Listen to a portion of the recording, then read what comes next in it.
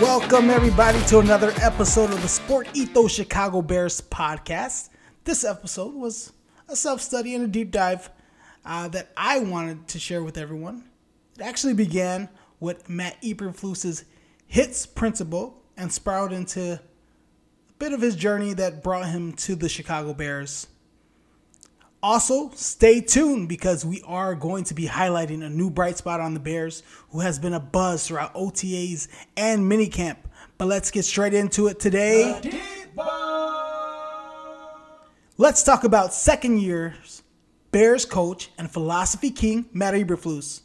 So, Matt Eberflus first got the dream of wanting to be a coach when he was just in high school. He had two assistant coaches that took actually a special interest, and they converted him from that safety position to linebacker. And this actually changed the course of his football career and life.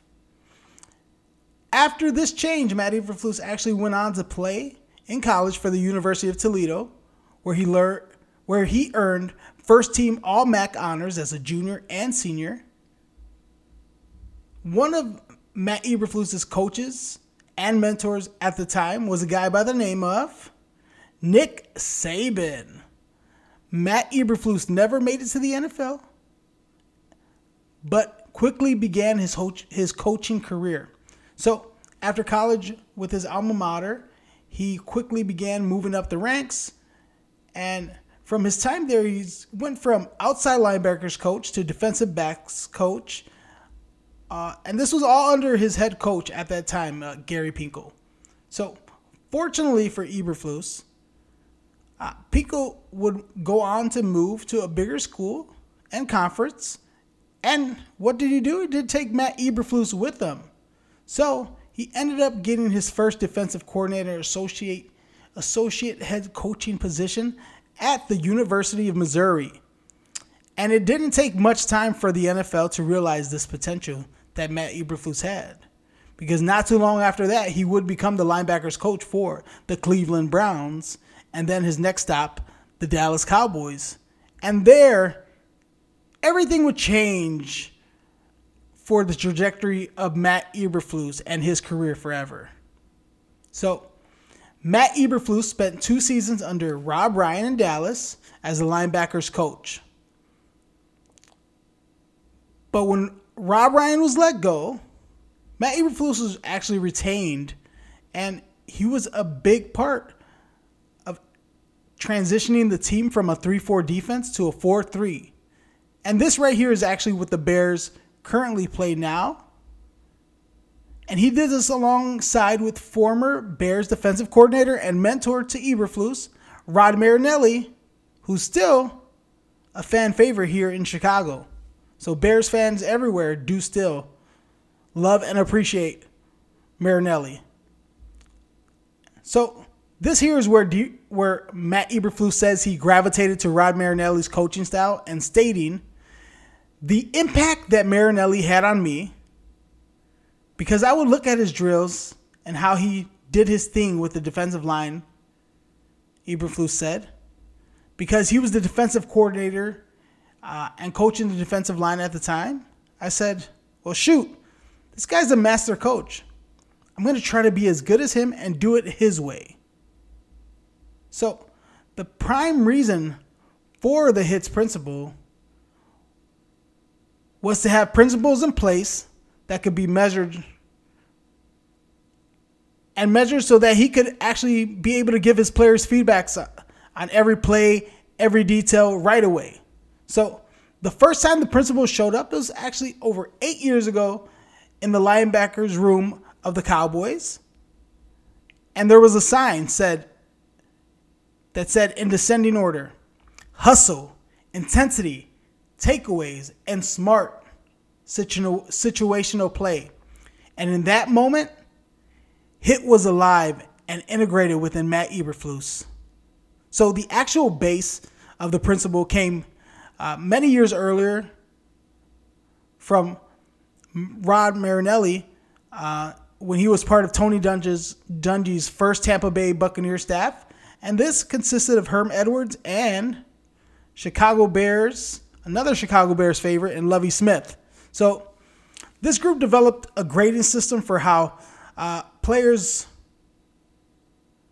which they call loaves, which was a term for not fully hustling, which was already a staple in the Bears organization dating back to Lovie Smith's time on the Bears. So that was in place there with them back at that time all the way in Tampa Bay. So Marinelli said of this base that we want to see within a game how you impacted a game, what inspires a player. The grading should be there to ensure the players to go further.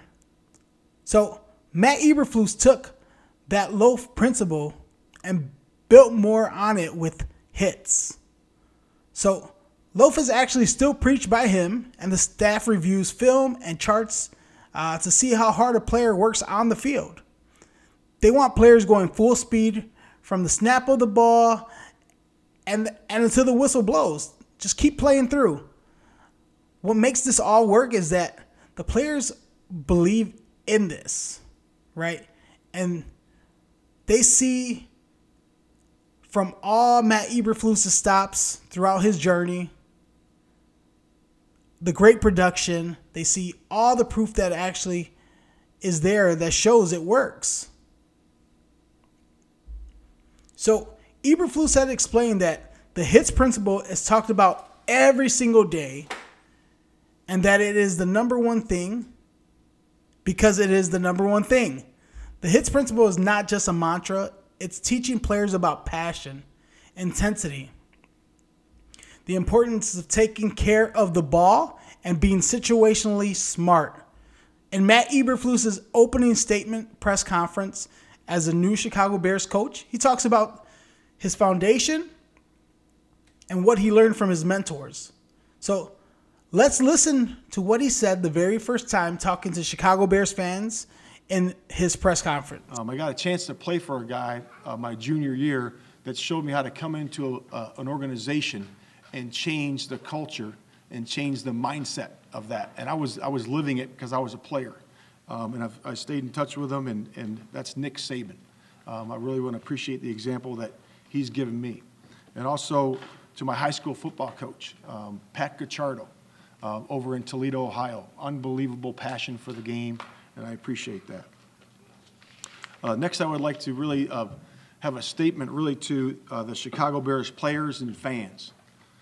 Okay, we will play at a high tempo, a high effort, attacking physical style built upon speed, quickness, and explosive athletic ability. We will carry ourselves with an attitude of energy, passion, and intensity. We will play with maximum effort on every play.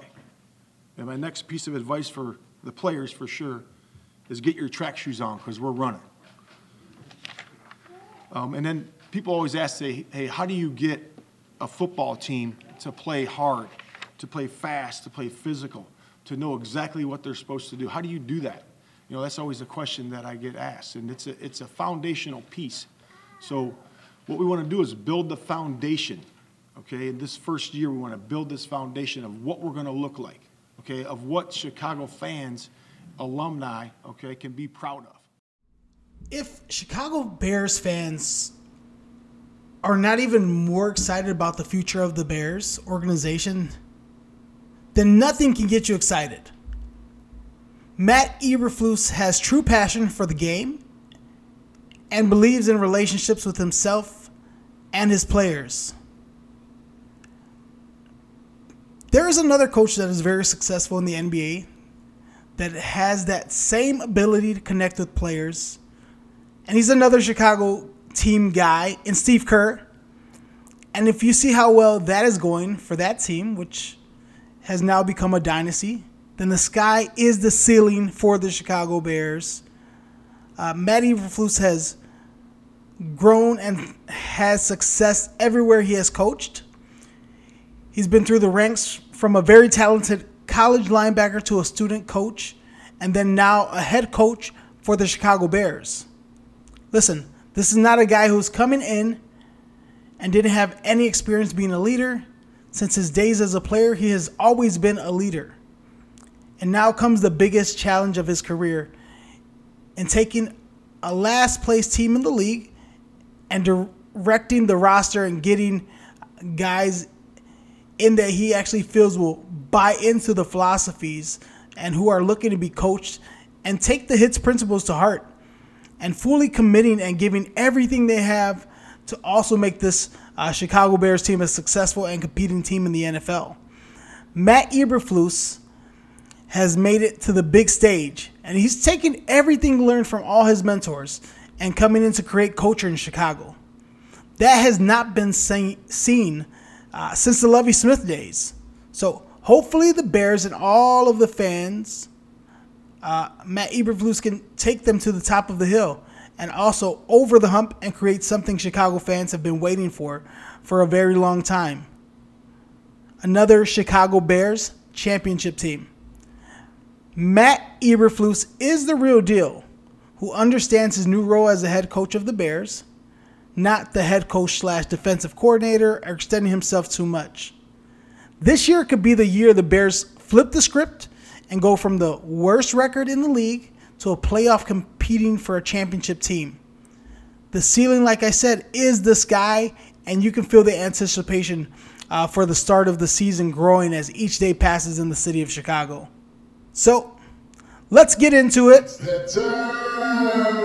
Victory Formation. On this episode's Victory Formation, we are going to highlight Bears rookie and second-round pick Gervon Dexter, the Mammoth Man. So I feel Gervon Dexter was a very overlooked player coming out of Florida because the team was not in the ranks of the Alabamas and Georgias.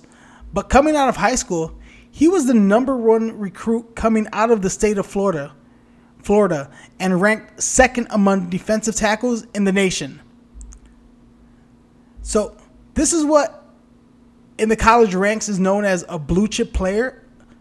So another blue chip player who Gervon Dexter was rated higher than coming out of high school was Jalen Carter, who is also from the state of Florida and who was drafted in the first round to the Philadelphia Eagles. One of the biggest reasons for the fall of Gervon Dexter was the type of defense ran by Florida in his final season. He was not allowed to go and attack his gap once the ball was hiked. Florida ran a read and react style, which did not allow Gervon Dexter to constantly flash what his incredible athleticism and strength would allow him to do. Gervon Dexter's upside is through the roof, and he actually can be a guy who comes into the league overlooked, but be one of the best players to come out of this year's draft. If you go off of the flashes that Gervon Dexter showed in his college career instead of looking at it in the context of what he was asked to do in a scheme, then you can actually see why the coaches and his defensive line team and teammates are so high on him. He actually has a great skill set as well as personality, and had 30 more tackles than Jalen Carter in his college career. And Jalen Carter is looked at to be that next level talent coming into the NFL. But in 5 years, I believe one of these guys will be a Pro Bowler and dominant force. And my money is going to be on Gervon Dexter. So why not give him another chip on his shoulders and let him fall to the second round, right? I mean, this is just going to motivate him more to show out. I think this is actually be one of the picks that makes Ryan Poles a legend in the city of Chicago. I understand he picked another defensive tackle right after that a lot of people are not talking about, and I think that was more of a depth move because the defensive line was so bad last year. So I'm excited to see what's going to happen for the Chicago Bears moving forward with all the young players on the roster. It seems like Ryan Poles had a vision, Matt Eberflus had a vision, and they did not take any shortcuts to get a player that a lot of people may have thought was one of the better players out there, but they had a price tag on players and they stuck to it. And it looks like they filled a lot of those gaps and holes in the draft. I know they missed out on some of the offensive linemen that were in free agency, and with their first round pick, they go out and get a right tackle. Same thing with the defensive line. Looks like there was not too much out there. They did, again, like I said before, sign Andrew Billings, but they just added more depth for more competition. And again, I think that Gervon Dexter is going to be either starting or getting a bulk of the snaps on defense when it comes to pass rush, when it comes to just stopping the run in general. He's very talented and he did very great in college, and I can see that translating to the NFL. I feel like once he's able to just take off and play at full force and just hit his hole and make sure his gap is filled, it's going to be night and day from what a lot of people, I believe, saw from him in Florida, from a lot of the film that I saw with him playing in Florida, which is more, again, a read and react. He's not just taking off when they say hike. So it's going to be exciting. Hopefully the Bears can get the T in the hits and have plenty of takeaways this year on the defensive side of the ball, because the defense could not stop anyone last year, and it was just so hard to swallow that pill and watch some of those games. But being someone who enjoys the NFL and seeing that Justin Fields seemed to grow game by game, at least with his legs, and showed some promise, those things were exciting to see.